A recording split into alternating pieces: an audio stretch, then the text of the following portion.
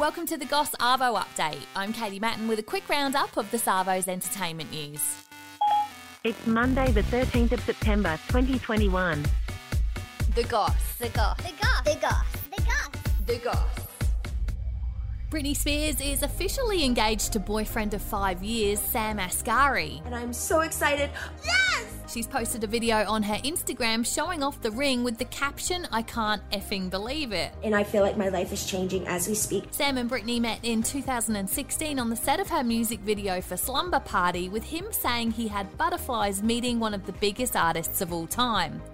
Her dad, Jamie Spears, filed a petition to end her conservatorship last week, with her back in court on September 29. I want to have the real deal. I want to be able to get married and have a baby. Currently, the conservatorship would need to approve whether Britney gets married, if the relationship is in her best interests, and whether she can have more children. I was told right now in the conservatorship I'm not able to get married or have a baby. I have a ID inside of myself right now, so I don't get pregnant. I wanted to take the ID out, but this so-called team won't let me go to the doctor to take it out because they don't want me to have children. Ben Affleck has been forced to restrain a fan who launched at girlfriend Jennifer Lopez. The couple have been in Venice for the annual film festival, with a fan who wasn't wearing a mask at the airport getting too close whilst trying to take photos. How are you? You guys are too close. You guys Social distance, guys. close, please stop. 6 feet, guys. You're not 6 feet away. Ben pushed him back before their bodyguard stepped in, grabbing the fan's wrists and pushing him away.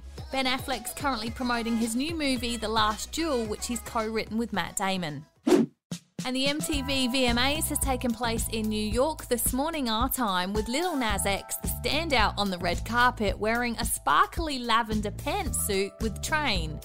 Performers included Doja Cat, who also hosted the event, and Olivia Rodrigo, with the Foo Fighters picking up the first ever MTV Global Icon Award. I'm a poster, and I say a lot of things, and I can't believe they'd want me to post this, but I'm very honored. I feel really, really good, and I'm excited for sure. Follow us, like, rate, and subscribe wherever you get your podcasts, and that's the Goss Arvo update. See you again in the morning. A Podshape production.